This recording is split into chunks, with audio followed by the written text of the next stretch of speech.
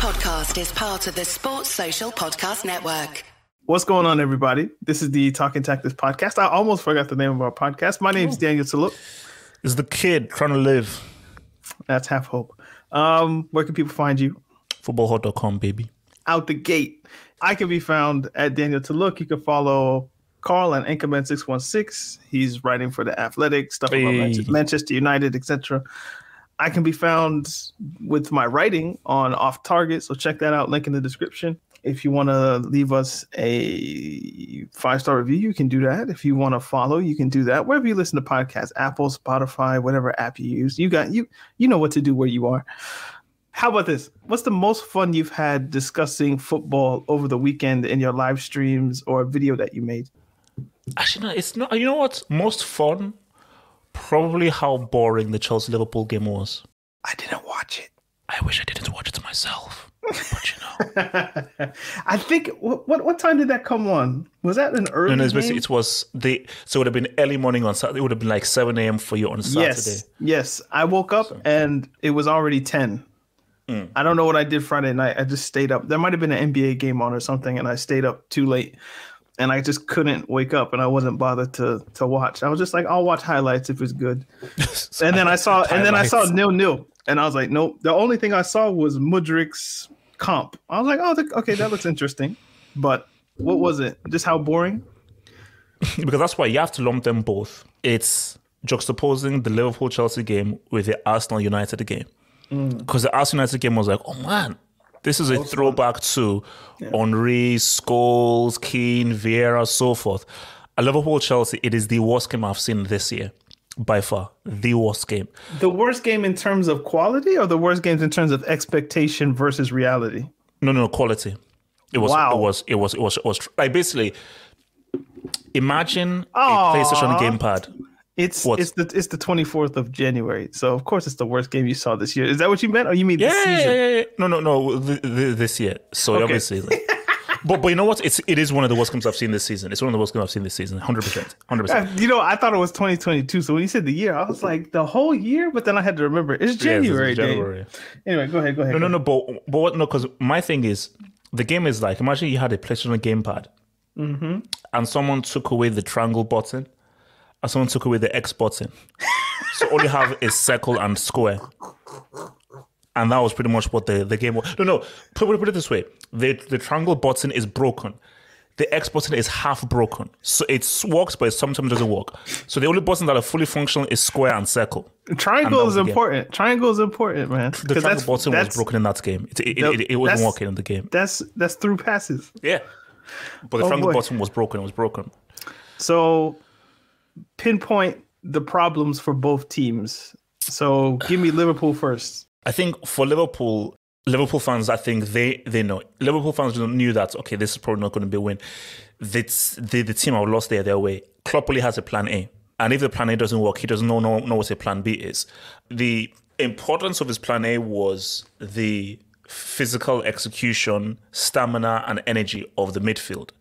Henderson's legs are gone. Fabinho's legs are gone. Thiago is getting on. And Salah is a little bit out of form, who's your main attacker as well. So, and also with missing Van Dijk, the defense as well is not as resolute as it once was. And Robertson is not giving you as much credit as it once was. So basically, Klopp obviously doesn't have this new group of players who can maybe revitalize his plan A. But when you're a manager, the key word is manage. Manage. So you're like, okay, this is what I have. I don't have what I want to have. This is what I have right now. So let me try and win a game with what I have right now and where they are right now in terms of quality and physicality. So that's one thing. And he doesn't know how to do. They couldn't do a plan A. Another thing as well is that he lacks ruthlessness. Mourinho will tell you that you're gone, thank you, move. What made Fergie amazing was Bex out, Stam out, guys out, renew, and remake. And Klopp just doesn't know how to do that because like Henderson, Milner and Firmino should have no business being in the Liverpool team in 2023. Milner should not be playing for Liverpool in 2023. So that's from Liverpool's point of view. A guy with a plan A that doesn't have a plan B. For Chelsea, there may be a bit of hope. Mm-hmm. Do you know what Operation Grom is? G-R-O-M. RUM? No, GROM, Operation Grom. Get rid of Mount. Yes. It's in full effect. So for the first time ever, I think for the first time ever, I typed in. So after the game, I typed in Mount on Twitter, and apart from my good friend Nini of Blue Lions, oh boy, every single Chelsea account was like, "Nah, this guy he's done." For the first, everybody in unison was like, "No, he's now a detriment to the team." We've got to reach out to Nini again. I'll try for next week or the week after. Look, man, I told you, Nini, super nice guy. He's nice guy. He's amazing dope. guy. His opinions on Chelsea players are deeply rooted in just like the Chelsea fandom, you know. And I feel like sometimes he gets caught up in the Chelsea-ness of it all. The key thing is that, but who doesn't? He has a tweet pinned, and I think he made this tweet like about 8 years ago, but he has it pinned, and it says that how can you not like Mount? And therein lies the problem. And this is why I say that I keep on saying, and I think this is a great piece of football analysis that I think that I keep on having to drive home. There's the football fan and the tribal fan. Every fan base has those two sets of fans, the tribal fan and the football fan. For the football fan, you love your club. You love your club and so forth, and you want your club to do it, and you'll fight for your club. But there's times in which you can take a step back and be like, yeah, no, this guy's bad. No, this guy's crap. Nah, he needs to be sold. And for my club and my team to do well, he needs to go, he needs to change, he needs to go through. Mm-hmm. For the tribal fan, it's not about winning and losing. It's just being. It's about being part of a family. Mm. It's about the story. It's about belonging. So Mason Mount just represents someone that's, he's truly Chelsea. He's part of the family. So it doesn't matter whether he plays badly, just as long as he's there, it fulfills something needed in the tribal fan. So for the tribal fan, it's not about the football necessarily, really. It's about the family feeling. This is how I've related it, and don't forget your next point. But do you know how like the wearing of the mask, it became a political statement, essentially.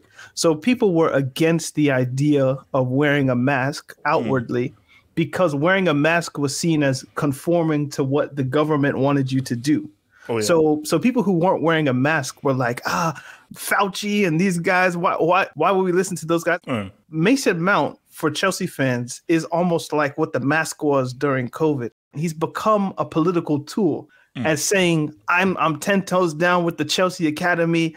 Players can almost do no wrong, et cetera, et cetera. And then people who are off Mason Mount, they've become their own political camp. It's almost anti-Cobham, anti-English to an extent, or just a rejection of English talent or whatever it is.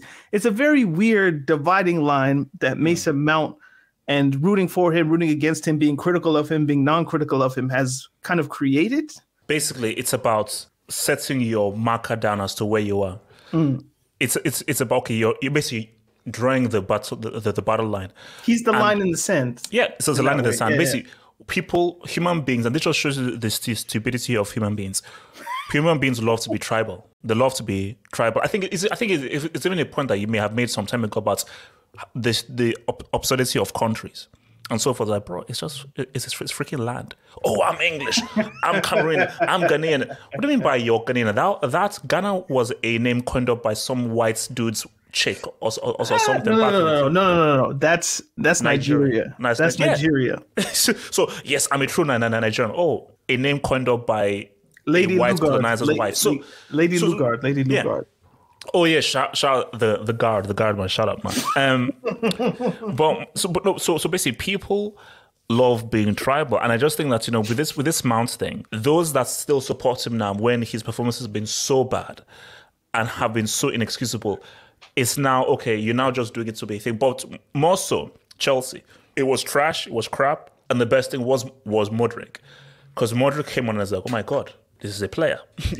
Now people went a bit far by saying that I've not felt this way since Hazard.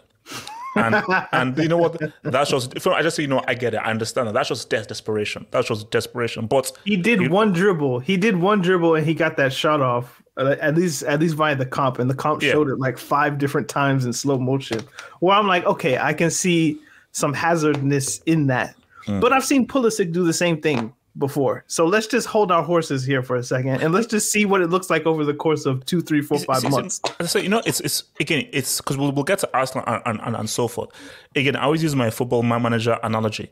Player acquisition is key. It's about getting those green bars, and for some reason, people just acquired red bars for Chelsea because these guys are not on the same page. Everybody speaks a specific football language. That's why when you look at countries, Germans don't need to be together 24/7 just to click. Brazilians, Argentines, and so forth, because even if we've not played together for several months, we know the Brazilian way of playing, the Argentine way of playing, the Spanish way of playing, the Nigerian way of playing, the Japanese way of playing, because it's cultural.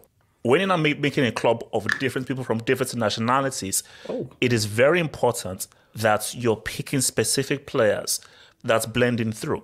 The issue with Chelsea was who the heck thought that Werner, Havertz, Mount, Pulisic, and so forth would somehow form amazing chemistry. Tuchel, because he's just an amazing tactician, someone just made it work, but that was short term. In the long term, it was like, okay, now what? You see, long term is what Klopp was doing with Liverpool. Long term is what Pep has done with City. Long term, maybe now what Arteta is doing through. The Chelsea amalgamation of Havertz, Werner, Mount, it wasn't not a long-term thing. The overall thing is, this is Chelsea-Liverpool, man. It's Chelsea-Liverpool. And the funny thing is, it really was a match between 9th and 10th. So the table really told the truth of like, no, this really is a match between 9th and 10th. Like, if you didn't say it was Chelsea-Liverpool, it's like, yeah, this is a mid-table clash. Sad. All right, let's see if we can make a bridge here. Because before the game, I did see Thursday, Friday, somewhere around there, that Mount was linked with Liverpool. Now, these things tend to happen when big clashes between teams appear on the schedule. United play Spurs. There's always Harry Kane linked with Manchester United. I think papers do that just to run stories.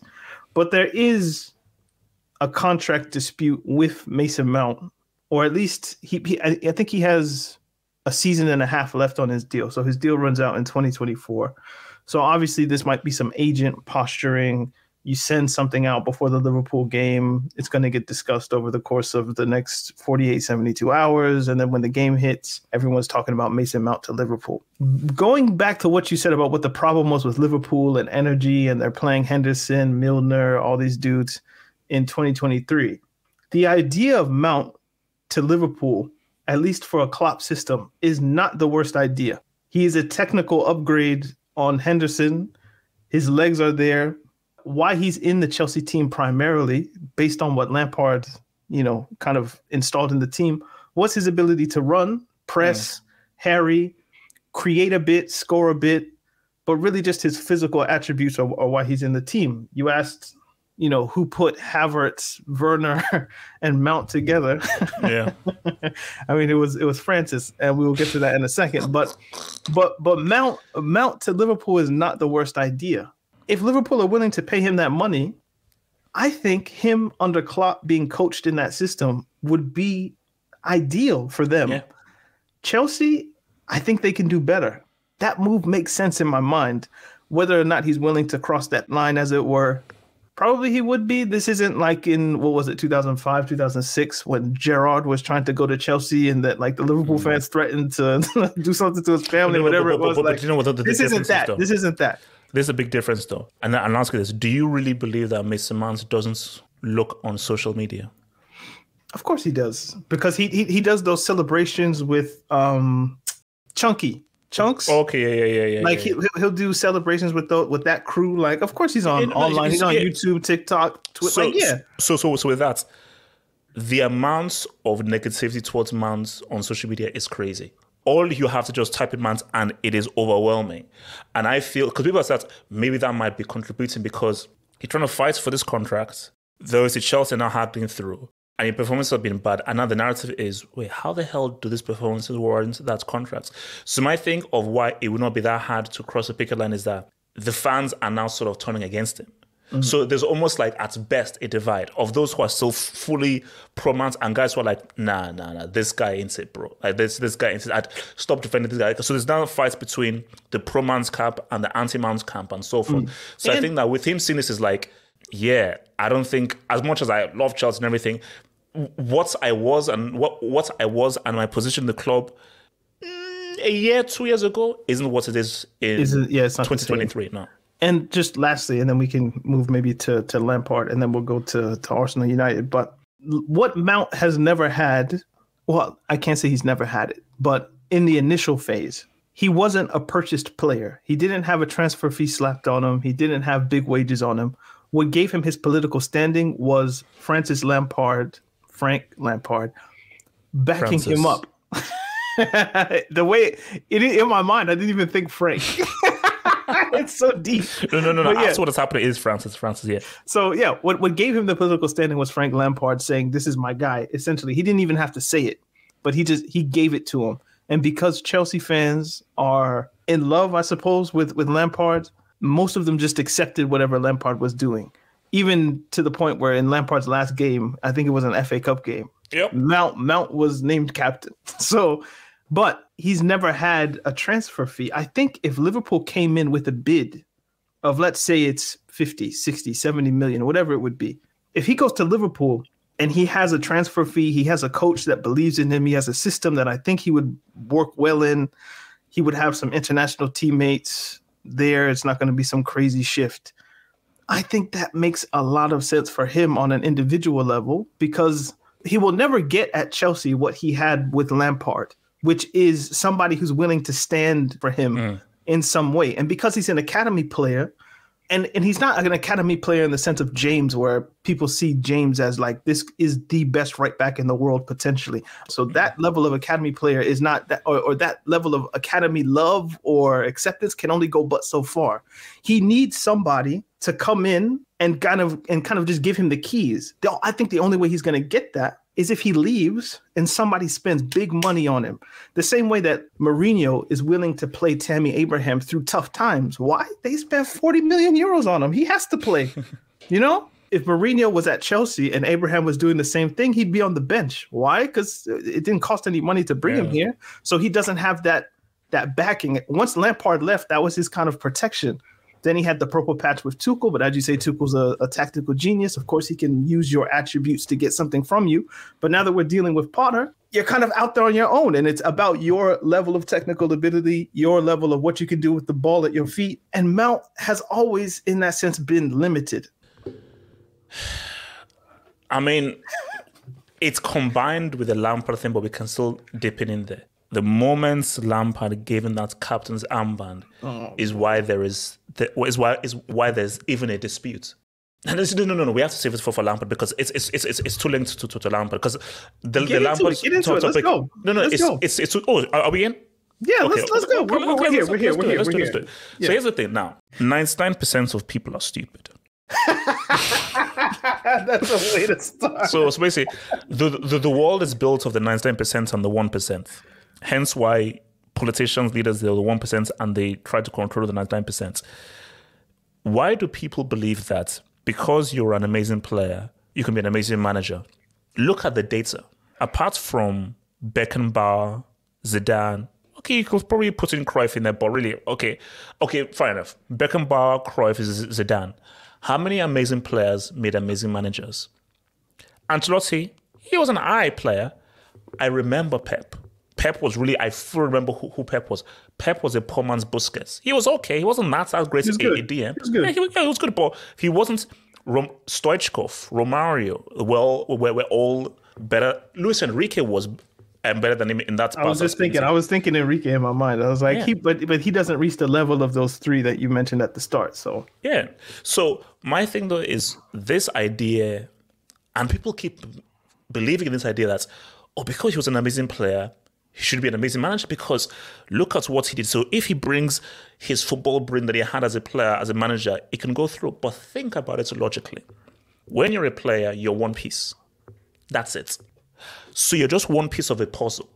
But the Geppetto, the puppeteer is the guy on the touchline who tells you what you should do in this one piece. This isn't FIFA. When Lampard was playing, he wasn't controlling all the pieces at Chelsea. The guy that was controlling all the pieces was Hiddink, was Mourinho, was Grant, was Ancelotti. So these are the guys that saw the entire blueprint and were like, okay, Lampard, you're going to do this because Essendon's going to do this, and Drogba's going to do this, and they're going to do this, and my defense is now going to do this. So Lampard never touched the blueprint. You just had to focus about you and your one piece. It is a very different thing to now go from being that one piece to now you're now controlling all the pieces on the board now. It's a whole different skill set. It's a whole different aspect of your brain. So I'm trying to get people to understand that the playing and the managing is totally different. And people find it hard to believe that because they're like, but it's football. But if he's an amazing player, he should be an amazing manager. Because if he's an amazing player, he's got a great football brain. If he has a great football brain, he should be a good manager. But no, the aspect of the brain that makes people great managers is not the same aspect of the brain that makes them great football players. With the Lampard thing, before the West Ham game, he meets with the Everton fans. And the Everton fans say, no, Frank, we're behind you, blah, blah, blah. We still believe you can understand what they say? No. I feel like I need subtitles for no. You have no. Even me, I still listen to. But here's the thing. So I texted my friend Sharif and so forth because he showed me the video, and I said to him that like, do these guys realize that he's 19th? And I said to myself that would they be this supportive if the coach was foreign, or the coach was not an amazing player, or if the coach was. Let me not say. Okay. Well. We say ... So my thing is, you really were still believing in this myth of it's Lampard, the EPL legend. Bro, he's still good. Because here's the thing though. Lampard, in my view, might be one of the greatest goal-scoring midfielders I've ever seen. I've never seen him. He's the best. He's probably the best. Like for me, I just want to just put this out there in case I'm forgetting a name. But unless I'm not forgetting a name, he's the best goal-scoring midfielder I've ever seen. I've ever seen from me. Or from a guy from midfield scoring the amount of goals that he scored. And not just penalties. This isn't Jorginho either. Yeah. This is like these are amazing timing, goals. Runs into the box, shooting from 30, 40. Like so for that, it clouds the judgment because like was such an amazing player, was such a revolutionary midfielder. We have to give him time. He must be an amazing manager. And I'm trying to explain to you guys that I know that it feels like an easy mathematical equation of like amazing player, amazing manager, but I'm trying to explain to people that you have to understand how football works and you have to respect football management. And if you're still finding trouble, look at the data. Please tell me what Klopp did in his playing career. Please tell me what Fergie did in his playing career. Please tell me what Mourinho did in his playing career. You can't tell me what they did. You can name on one hand the amazing players who are amazing managers on one hand. So the data is literally there proving to you. So I think for Lampard, you've got to realize, and I think it's what Maradona realized, it's what Van Basten realized, it's what John Barnes realized. Let me be happy with my playing career. Managing is just not for me. I tried it. I gave it a go. It just ain't for me. That's what Van Basten realized, what John Barnes realized, and many others realized that, I'm happy. Look, I was a baller as a player. I tried it to be managing. Yeah, this ain't for me, bro. Frank Lampard, he's such a weird combination of things in my brain. So, of course, you have like his incredible playing career. But if you investigate, how did he become this midfielder? The answer is work. All of these stories of just like him just doing above and beyond what was necessary for a footballer to do. The first one in, last one out mentality, right? When he faces adversity, I think his answer is, I just need to do more. I just need to keep going. I got to keep doing it. Because if I keep doing it, if I apply the lessons I learned in my playing career, which was, yes, I have the basic rudimentary skills to be good. All I need to do to maximize that is work and work and work and just keep going. Don't let anybody work harder than me.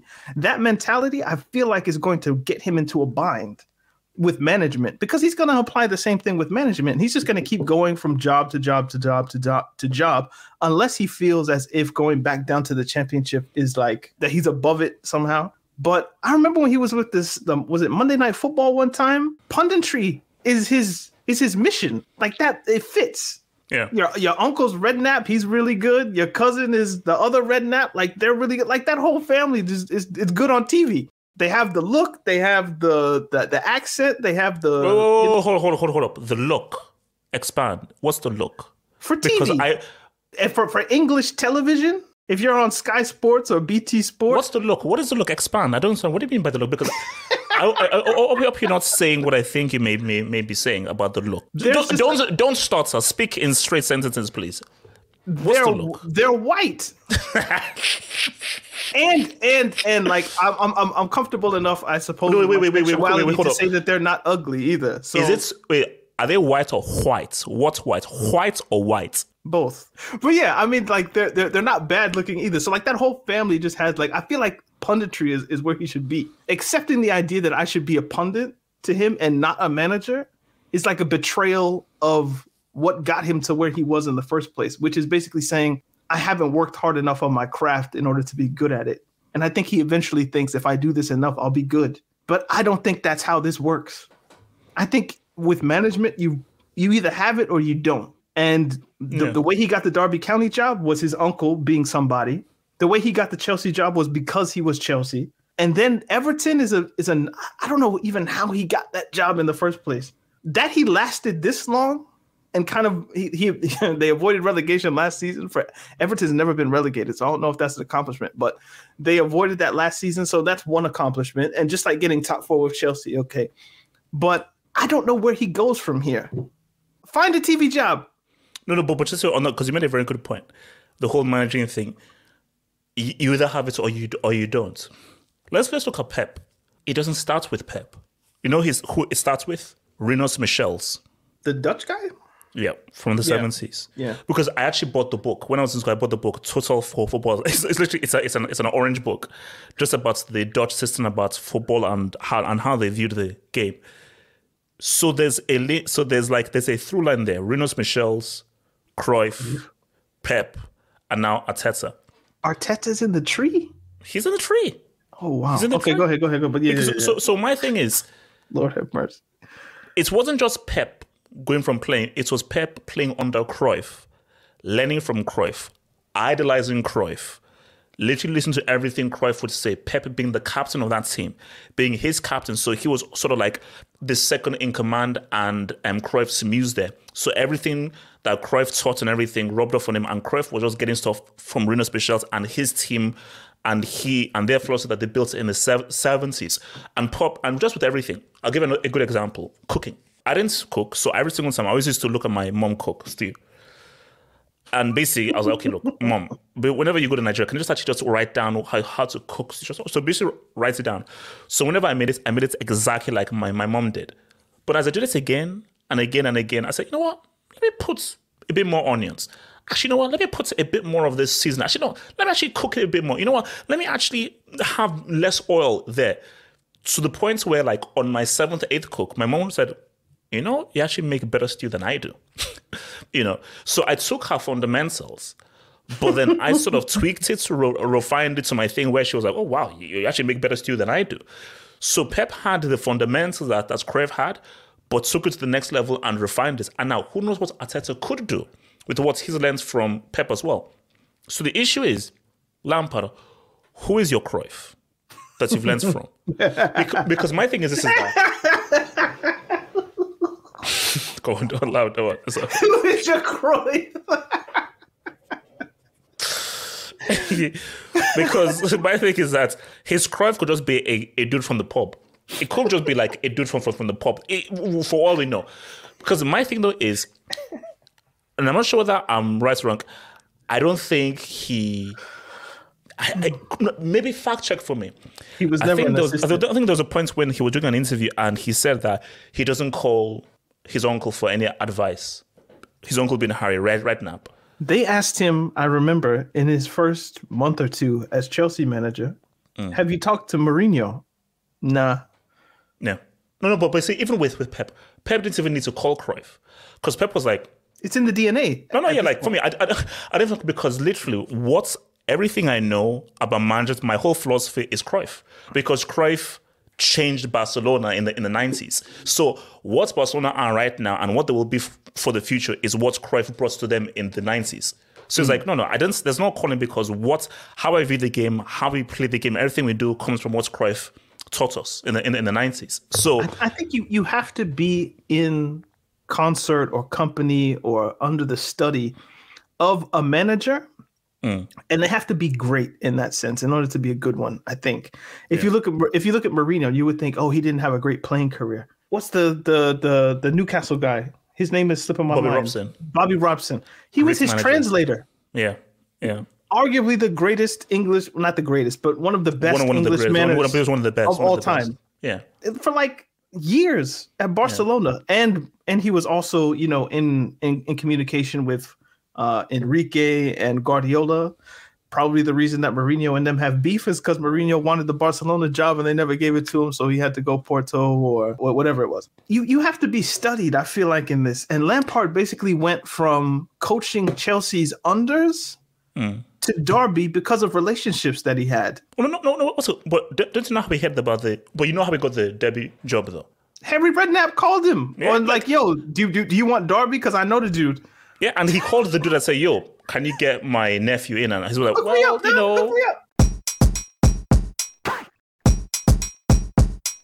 Can I say something controversial? When do you not? Let me just say the statement, and don't virtually slap me like Will Smith. Do English people make good managers? I don't live there, so you tell me. So since 92, so the Premier League started in 92. Since 92, an Italian has won the Serie A. Since 92, a Spanish person has won La Liga. Since 92, a German has won Bundesliga. Since 92, there's never been an English manager who's won the Premier League. You can maybe name on one hand the truly amazing managers since 92. Bobby Robson, Venables, Hoddle, and now you're really struggling now. As you said again, I live here. The Scottish people, shout out to Casey, they were the people who first tried to organized football, and they actually exported it to South America. So South Americans actually learned football through the Scots. That's why you have a guy like Fergie.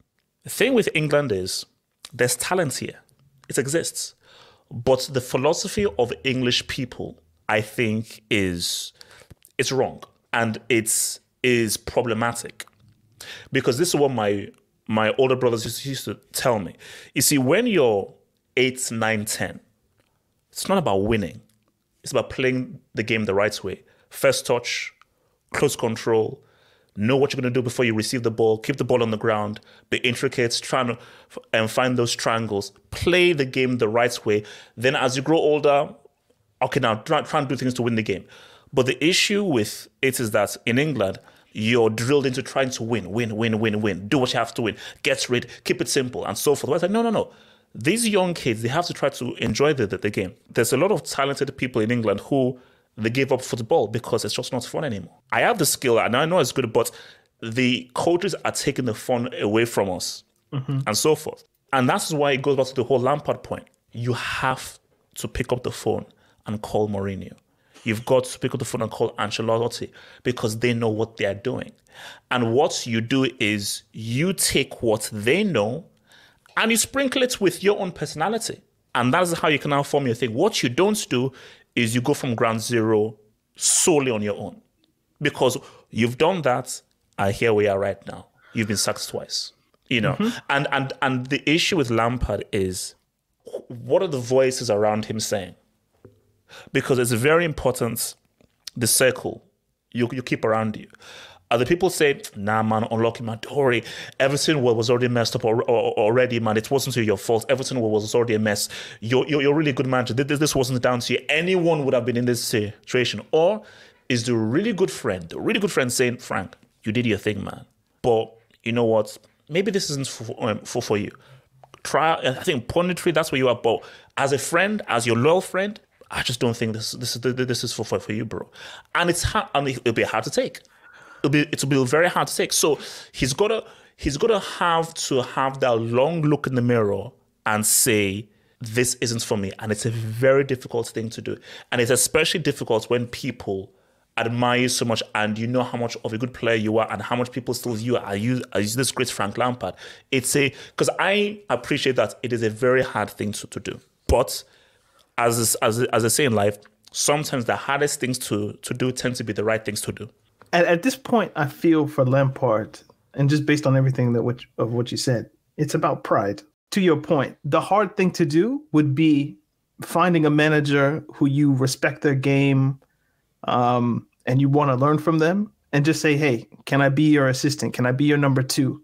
And from there, build the career back again until your management capabilities are worthy of another chance. But that's not what he's going to do, I don't think.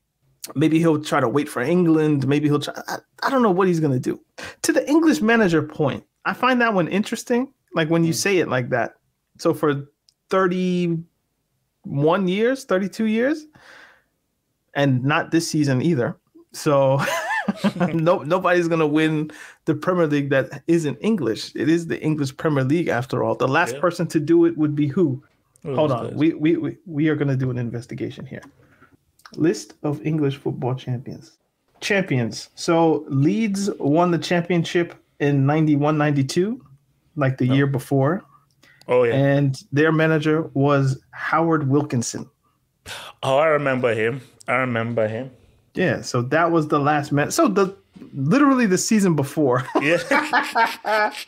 And here we go. So oh yeah, I remember him. Yeah, Howard Wilkinson. Oh wow, yeah. Paisley, Clough, Ron Sanders, Howard Kendall for Everton in the 80s. But that is weird though. So the moment it was the Premier League, there's not been a single English manager who's been able to win it since then. But even if you go back to like those old English first division days, yeah, the names that stand out like in a historical sense are Busby, Shankly, and maybe you would say Paisley and Clough. Yeah. But Shankly and Busby are Scottish. Oh, was Scottish? Oh wow. Yeah. According to the flags here. Now, Manchester United's dominance probably stifles a lot of what could have been won, if that makes sense, from English managers in the past. So, and also Keegan, obviously, with Newcastle, like maybe... There we go, that's what I wanted to go. They should have won it then. They should have won it 100%. So, there are examples here and there. So let's talk about Arsenal United. This was throwback. This kind of felt like, I don't know, childhood in a sense of just like United and Arsenal battling for trophies. Kind of. No. I mean, it's the only disappointment was United not beating Palace. Yeah. Because United fans, it was like, because some United fans felt that Ten Hag was maybe playing for the draw. Whereas if they had beaten Palace, then it's like, bro, you beat Arsenal, there's just also a 3-point swing. It was unfortunate that they didn't, but still, the game felt like, oh wow, this is really a throwback. And because really, the funny thing is, remember, football Twitter has never had Arsenal and United battling for the title. Football Twitter has never had that. It's been 20 years since Arsenal won the league, so... Yeah. So it's never had that before. So wait. A1, A1. A1 says 19. It's been 19 seasons. I'm saying from 2002 or 2003 to 2023. It's basically 20 years, bro. So it just sounds better than 19. But they've never got to tweet, I won the league. Would United fans have been able to tweet the Champions League win in 2008? I think so. But there was when was Twitter? Was 2007. It was in 2007. Oh, come on, no. But I don't think anybody was on here. So nobody was on there. Come on, man. Hold on. Twitter. No, come on, give me a break. 2006. Wow, 2000. It's been around since 2006. But yeah, so there probably was some Manchester United fan that was able to celebrate the Champions League on Twitter, but like not really. Arsenal. Obviously, they've never won the Champions League, and their last league win was 2004 or 3 or 4. So yeah, I kind of want happiness for them. Chelsea are 10th. I don't have any dog in the fight at this point, and my happiness does not come from the misery of others. So I know there are some people who are like, City have to win the league because I can't stand United or Arsenal. The season will start again in 2 months, so they get to celebrate it for a couple months, and then what? Next season starts again, transfer window. I'll be fine. And I think it would be fun to just, I want to see Troops and Robbie and my Arsenal friend. Like, I want them to be happy. No, but you know what? That would be such a weird trajectory of how AFT started to them now celebrating a win on the FTV channel. You know what? Okay. Arsenal Fan TV got a lot of stick, or AFTV, I guess, got a lot of stick in like the lean years, let's say, of Wenger. Oh, they're destroying the club. They're doing this, they're doing that. Wrongfully so. They are doing the exact same thing. A game happens. They interview somebody. They do some shows, etc., etc. It hasn't changed at all, except maybe the quality of the cameras. And are we blaming them now for the success of Arsenal? It shows you how stupid those is guys were. Is it now Robbie's fault that they're winning? No, it shows you how stupid those guys. No, because look, my friend again, Hamblia, who always listens to our podcast as well. So Hamblia, I know you're listening, man. Yeah, I went to and I said, like, Hamblia, do you? Because I've known it since I was 14, so we've been tight. So do you watch AFT TV? And it's like, no, I don't like AFT TV. I just don't like those fans and just how they make Arsenal look. I was like, okay, that's fine. But my thing though is you can have whatever viewpoint you have towards AFTV, but as I said again, you could only point at them if whenever Arsenal won, they didn't do interviews afterwards. Then it's like, you're not trying to do something. But win, lose or draw, they put interviews. So all because snow, they're out there with microphones. Out there. So all because they have a huge spike because people want to see them miserable. That's not Robbie's fault, So basically, it was always stupid. And my thing though is like you have to understand, Robbie, he is a massive Arsenal fan. It's just that you just came up with a genius idea, an absolutely genius idea that has made you very wealthy. But at its core, he's a bloody Arsenal fan. Okay, when do we talk about 25 and 19? 25 and 19. I'm lost, but I'm sure you'll explain it. He's Norwegian and he looks like a James Bond villain. It is kind of crazy. Yeah. What I wanted to ask was, the season when Messi got 50 and I think Cristiano got like 40 something, what was their goal tally after 19 games?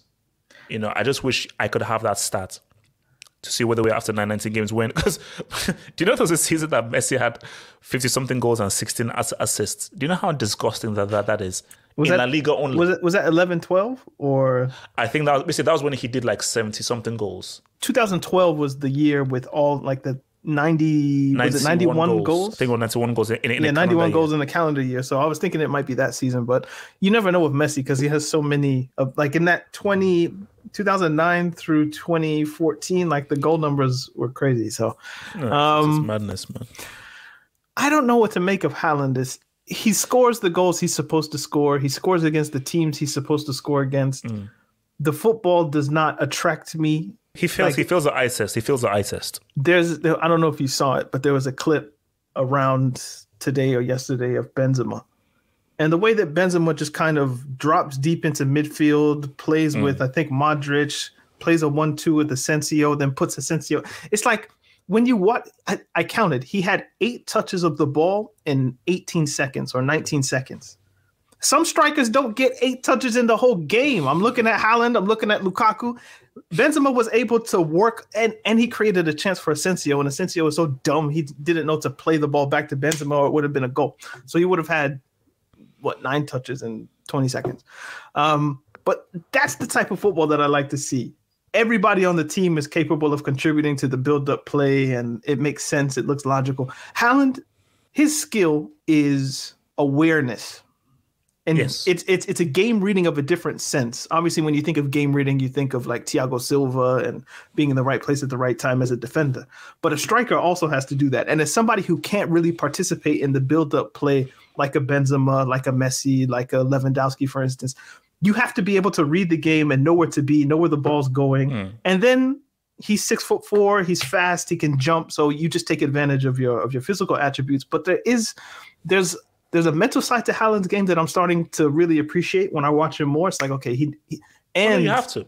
And watching players like Gundogan, De Bruyne, Silva, we can just feed this guy. As soon as we see the numbers on the back of his shirt, play the ball.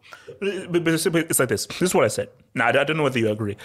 I say that the hardest thing to do in football is to dribble past 3 guys in one motion. And the second hardest thing to do is to score a goal. Are you saying dribbling is harder than scoring? To dribble past 3 or more people in one continuous motion, I think is the hardest thing to do in football. Second being scoring a goal. When who does that? Who dribbles past 3 people in one motion? Messi. Like can you give me an example? Messi, Neymar, when? R9. Every game they do this? That's the whole point. Not in every game. Hence why hence why it's so hard to do. Yeah, but do you know those stats they give you where like such and such has scored 5 goals in the month of November, in the week of the Sabbath, in the this of the that? It's like, okay, you're just making up stats at this point based on arbitrary measures. No. But like, my thing that 3 people. Dribbling I still feel is the hardest thing to do based on the amount of control, balance, and the football intelligence that you need and concentration that you need to use. Basically, if you fail the eye test, you ain't doing it. I don't agree. I don't agree with the point, but I'm with you in the sense that I enjoy dribbling more than I enjoy goals. Okay. So you still say that scoring a goal is the hardest thing to do? Most football games have 2 or 3 goals in them. I think there are more than 2 or 3 dribbles in every game. Now, dribbles of the type that you're saying, I don't know. And I don't know if that would be able to be quantified. Maybe it's less than the goals that are scored. But scoring goals is difficult. Otherwise... No, bro. Of course, no. That's games would be 7-8 or 12-3 or something like that. Like that's why that's why I believe it's the second hardest thing to do, because it is so hard to score a goal. So for me, I just think that... Because we're using the points of Haaland. What Haaland is doing is amazing, because it is so hard to do, because it's about anticipation, awareness, and being in the right place at the right time.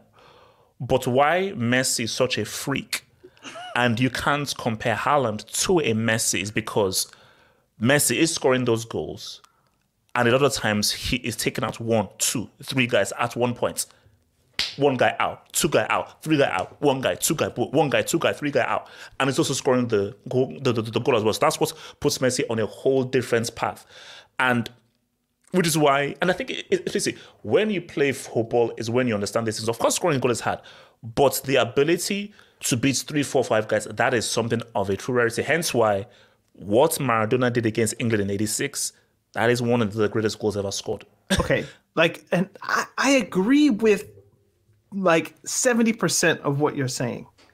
It's just the arbitrary number of dribbling past 3 and then finding examples of that in my mind in one motion. You even added in one motion. Like these clauses that you add give me pause here. But I in general, I agree with the principle. I can only speak for myself. I enjoy dribbling more than I enjoy goals. So for example, the goal that who scored? Was it Alvarez against Croatia, where Messi basically dribbled through the whole Croatia team? He had Gvardiol on skates. Some people cheer at the goal that, oh, we scored the goal. Like the goal is the ultimate aim. For me, I would be cheering the idea that Messi just basically dribbled like 3, 4, 5 dudes, took his life, and then he fed somebody for the assist. Like the assist was more impressive than the goal. Yeah. So for me, it's like how a goal happens is not always fulfilling, but there are some times where there's no goal and it's very fulfilling. Like when Neymar does his rainbow flick, I like that. I enjoy that stuff more than the goal. When like something even innocuous, Spurs were playing whoever they were playing this week, and Richarlison was put on the pitch, not against Fulham, but the game before, and the game was over. They were basically done. They were up. Was it City? They were up 2-0. City came back 3-2. The game was finished, or 4-2 actually. It was 4-2. Richarlison gets the ball. He does. It's so unnecessary, but it was the funnest thing in the game. There were 6 goals. There was a bunch of stuff. He just controls the ball with his thigh. He doesn't even need to do this, but he's just doing it just because he's Brazilian, whatever's in his mind. He just controls the ball with his thigh, just nonchalantly hits it with his foot. That kind of stuff You wouldn't even notice it if you weren't looking. But whenever Richarlison's playing, I'm watching because I just know he's going to do something just to prove he's Brazilian. Like those things are what attract me to the sport more so than just goals. So your inclination or you're wanting to give dribbling the higher level of difficulty, I want to agree. But it's when you start adding these clauses of you got to dribble past 3 people in one motion. I'm just like, how would we even get there? No. Look, for me, look. Again, agree to disagree. Like, there's no point in coming to a consensus. I just think that Haaland, it's crazy, man. Haaland isn't impressive visually. It's crazy. Except when he's running in a straight line or jumping. Look, I told you, he fails the eye test. He's a tree trunk. The guy's he's a tree trunk. It is what it is. But he's no. Kane is a tree trunk. Haaland can move. I don't know tree trunks that move that fast. Like Weghorst, what's the guy the United striker? The horse. That's a tree trunk. Okay, then he's a branch. He's a branch then. So the branch. So my thing is that this branch, 25 goals in 19, that's crazy because what if he drops 40 and Arsenal win the league? Well, then there's a conversation to have about kind of what we were discussing with Ronaldo last season, where, okay, you scored all those goals, but at what cost to the team? Not his fault, but there's a conversation to be had. As in, did Cristiano, with all the goals, still make the team worse? Look at how much better United are now without him.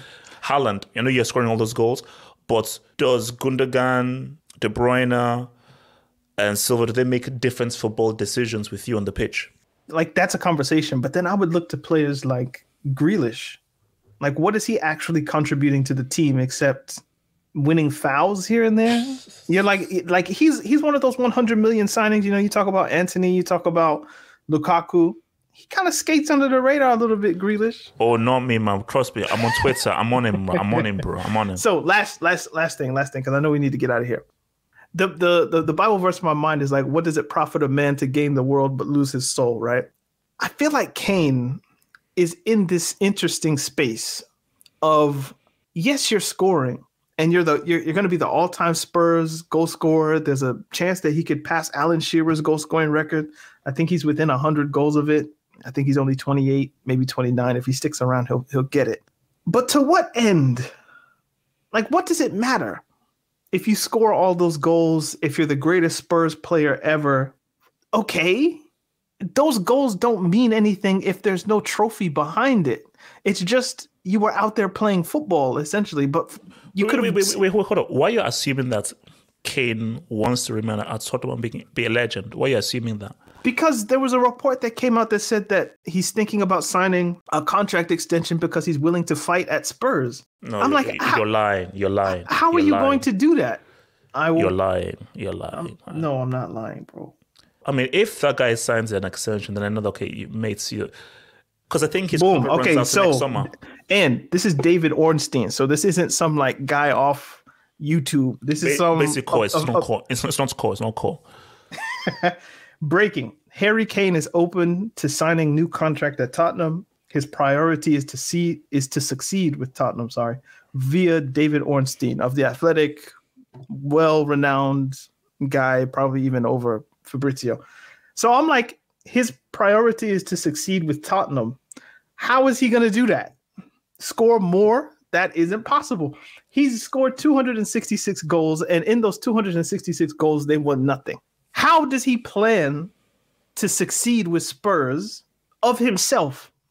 He can't do more. You can't be more than the greatest goal scorer of all time. Expecting more would be insane. You've had your best chance at Spurs to win things. They were in a Champions League final. They sacked Mourinho before a cup final and put Ryan Mason in charge. That is a disrespectful thing that I could rant about. And I will never forgive Levy for that, man. No. Like they've had 2 title challenges at least. You didn't get anything. You need to go. Kane, man, for Kane, it's like, look, do you want to be known just in England or the world? If you just want to be known in England, stay at Tottenham and break Shearer's record. You stay at Tottenham, of course you break Shearer's record. But if you want to be respected amongst the world, and the way that Benzema, Lewandowski, and Jose is respected, you've got to win trophies, bro. Because without trophies, nobody outside of England will give a damn about your career. No one will. There's only one way. and that would be to win and be integral for a World Cup or a Euro. Maybe in that instance, if England win that final against Italy and he did something, or if they get to the World Cup final a few months ago and they actually win it or something like that, maybe he could say, I've won a Euro or I've won a World Cup. That's enough to keep me warm at night. Whatever happens with Tottenham, I'm just happy to stay here and whatever. Outside of that, which I don't think is going to happen in his lifetime, stay at Spurs for what? Now, maybe there are some family reasons. I think he has children. He's married. I don't want to leave London. You can't go to Arsenal. You can't go to Chelsea. You're not going to go to West Ham. You're not going to go to Crystal Palace because those are, kind of beyond his level or under his level. So the only places you could really go are United, City. I don't think he'd go to Liverpool, and then outside of England, maybe it's a case of my wife and my family, we're happy, we're settled here, we don't want to leave. Okay. But as people who are concerned more with football than your personal life, unfortunately, I take that into account. But on a footballing level, you can't stay at Spurs. You simply can't do it. It boggles my mind that he could score 300 goals or whatever it is. No. But for me, it's all depends on Kane. You can't win nothing. It all depends on Kane. Who are you? We don't know who Kane is. We're all assuming he is what he is, because maybe he is. I want to be king of this village. I want to be the supreme ruler of the village. Fair enough, fine. I want them to build me a statue and so forth. He's got that already, HH. When he scores one more goal, he's past Jimmy Greaves for the most Spurs goals ever. You've done it. Nobody's going to get that record again. And if they do, you won't live to see it. You've done what you can for that club. There's nothing more to do except win, but they won't win. They've brought you Conte, disaster. Mourinho, disaster.